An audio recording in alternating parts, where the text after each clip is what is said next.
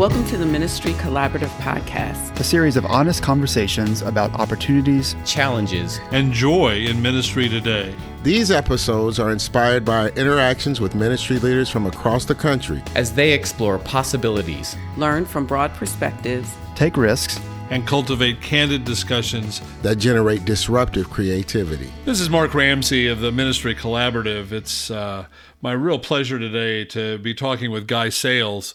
Guy and I had the privilege of working in neighboring churches in Asheville, North Carolina for several years, and I've always esteemed him in ministry and for all he's done. Guy, how you doing? I'm doing okay, Mark, and I'm glad to be with you. There's so much to talk about right now. I mean, we could fill a day with this.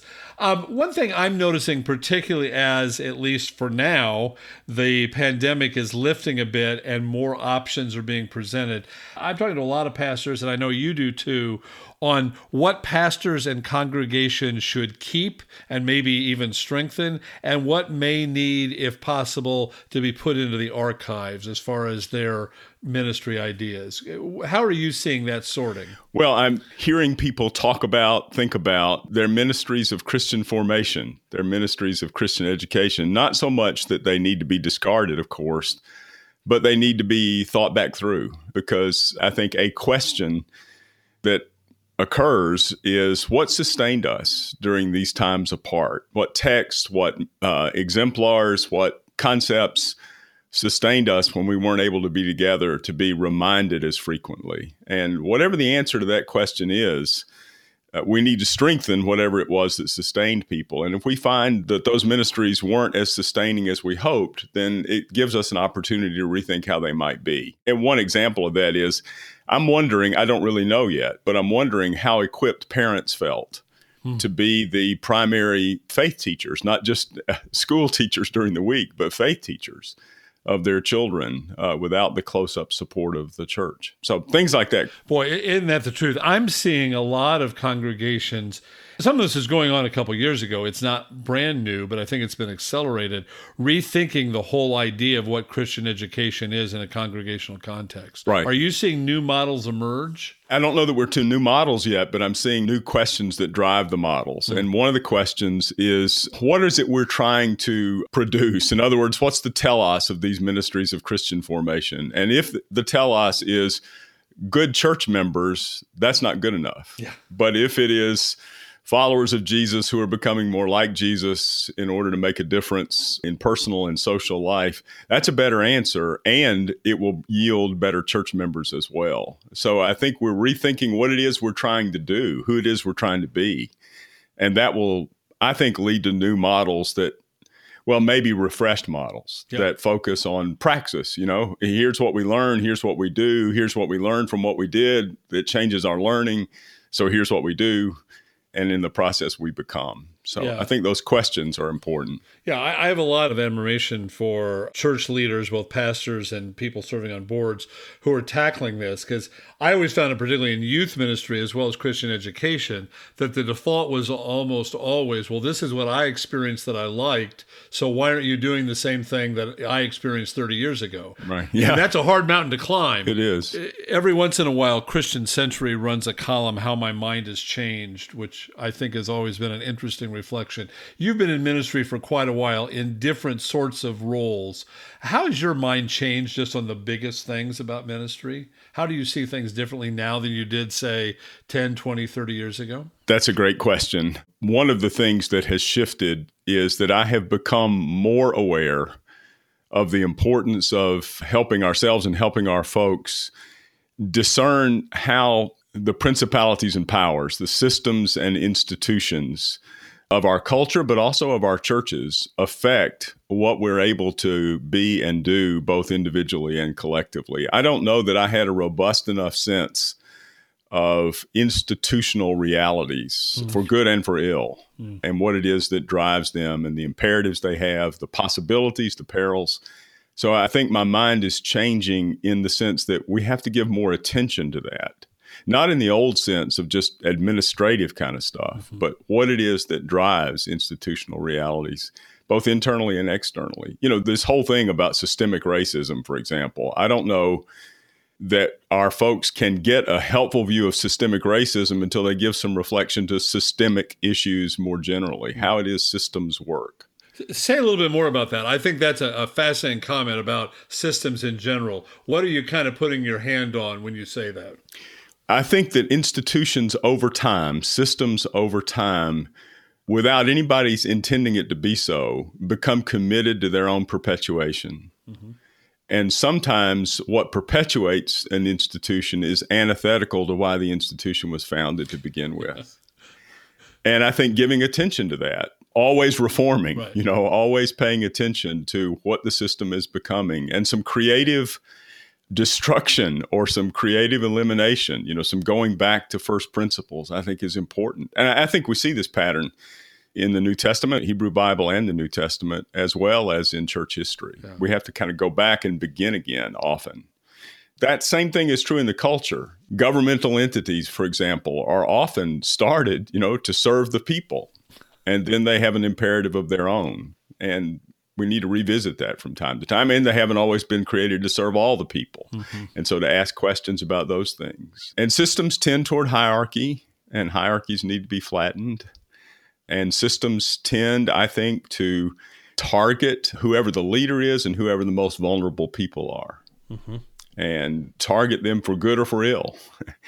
And we need to pay more attention to those things. When I do a lot of presentations or interactions with church boards or just congregations, one of the things I almost always say is, please do not underestimate the power of the institutional suspicion of at least the youngest 3 generations. Right. And probably more, but at least the youngest 3 generations. Right. And people kind of nod benignly and like, sure, but I'm like, no, actually look at this because it's a big deal. I know in my denomination, about the only people who still show up at the denominational periodic gatherings are the true believers, the groupies, which means the last group that will overturn or actually help renew are the people in the room. And that's not to disrespect them. I'm glad that they're invested in it. It used to be, I think, that people would hang in and go, okay, we got to change from the inside. Now the disinvestment of institutions is happening at an astonishingly rapid pace. And I think the people who are most likely to participate are the people whom the system serves best.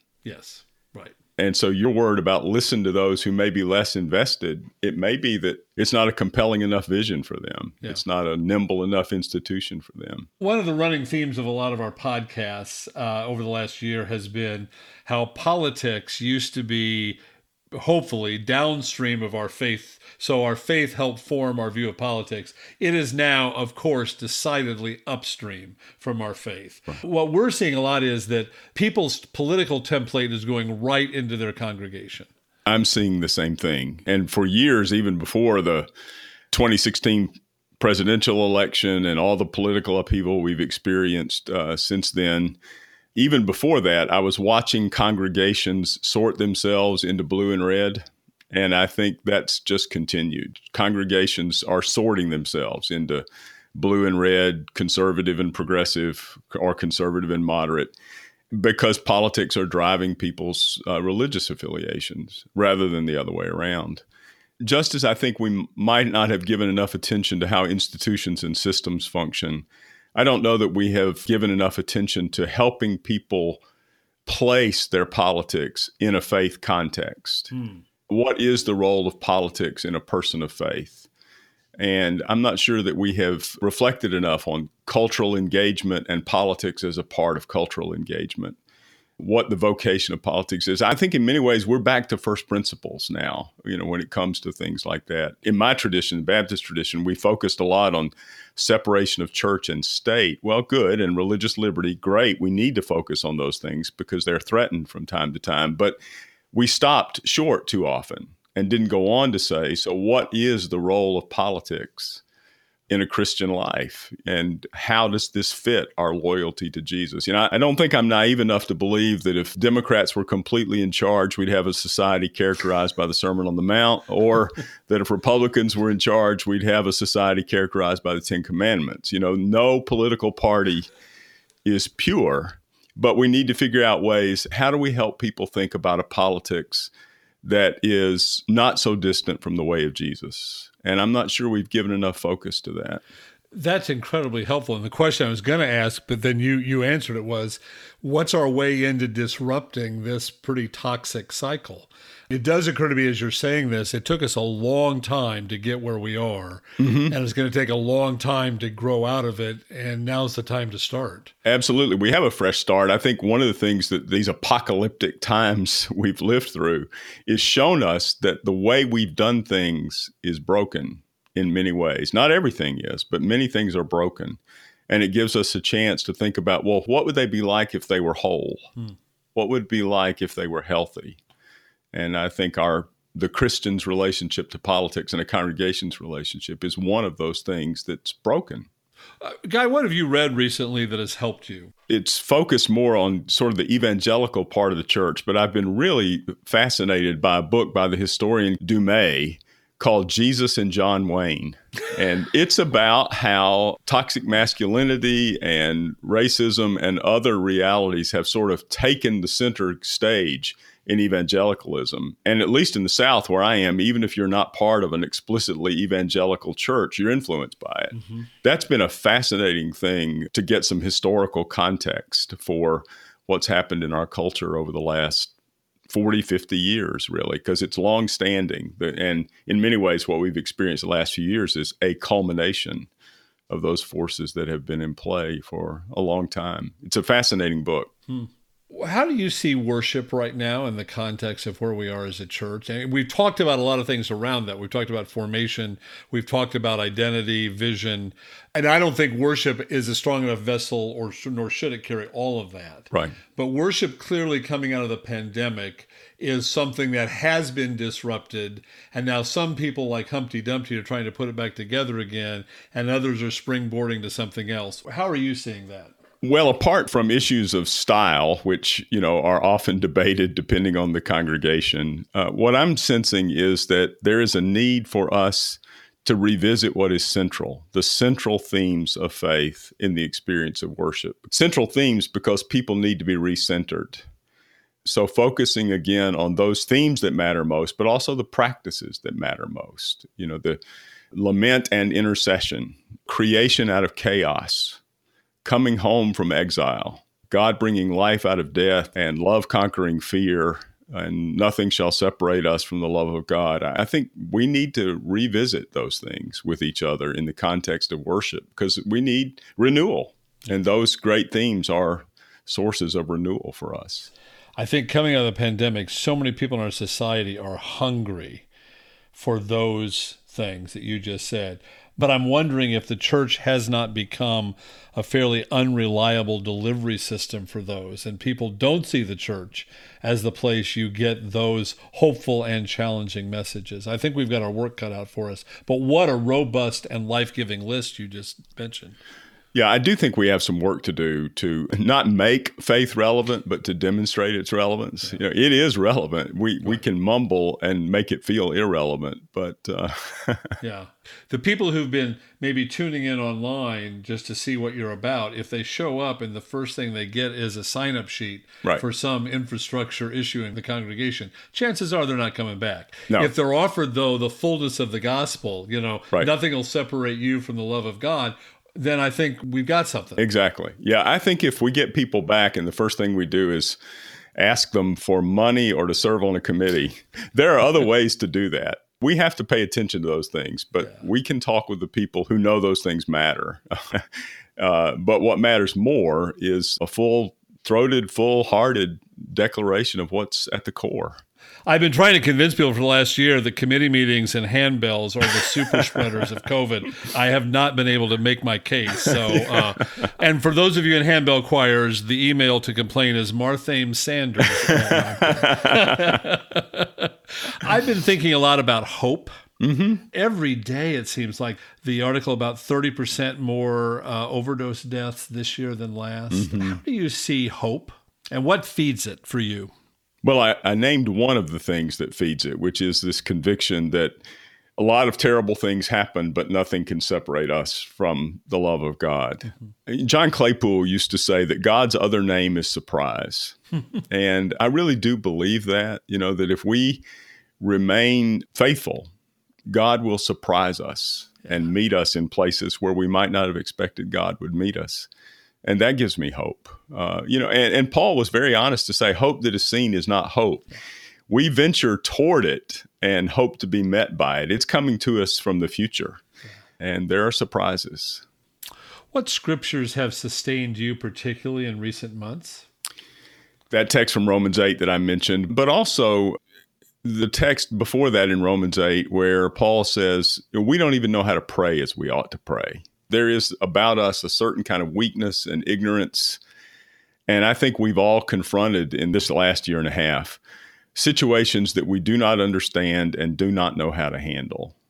And Paul says the Spirit is at work within us, saying and doing things we can't do for ourselves. And that has been a sustaining source for me, that I don't know, and yet I'm inhabited by the one who does know. That's a hopeful thing, I think. Mystery is the great embarrassment to the modern mind is my all-time favorite Flannery O'Connor quote. I love which that. I have thought a lot about this year because so much, you're exactly right. We're up against this sheer face of what we don't know, and all our technology is just not there. So, Guy, thank you so much for your ministry, for this conversation, for forming a new cohort for the Ministry Collaborative in the Asheville area, and for your many gifts that you share so generously.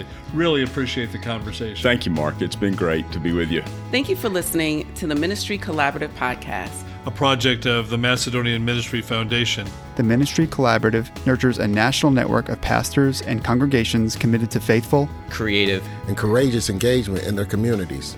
Our producer is Marthane Sanders. To find out more about our work of cultivating leadership that makes a difference in congregations and communities, Visit our website at www.ministrycollaborative.org.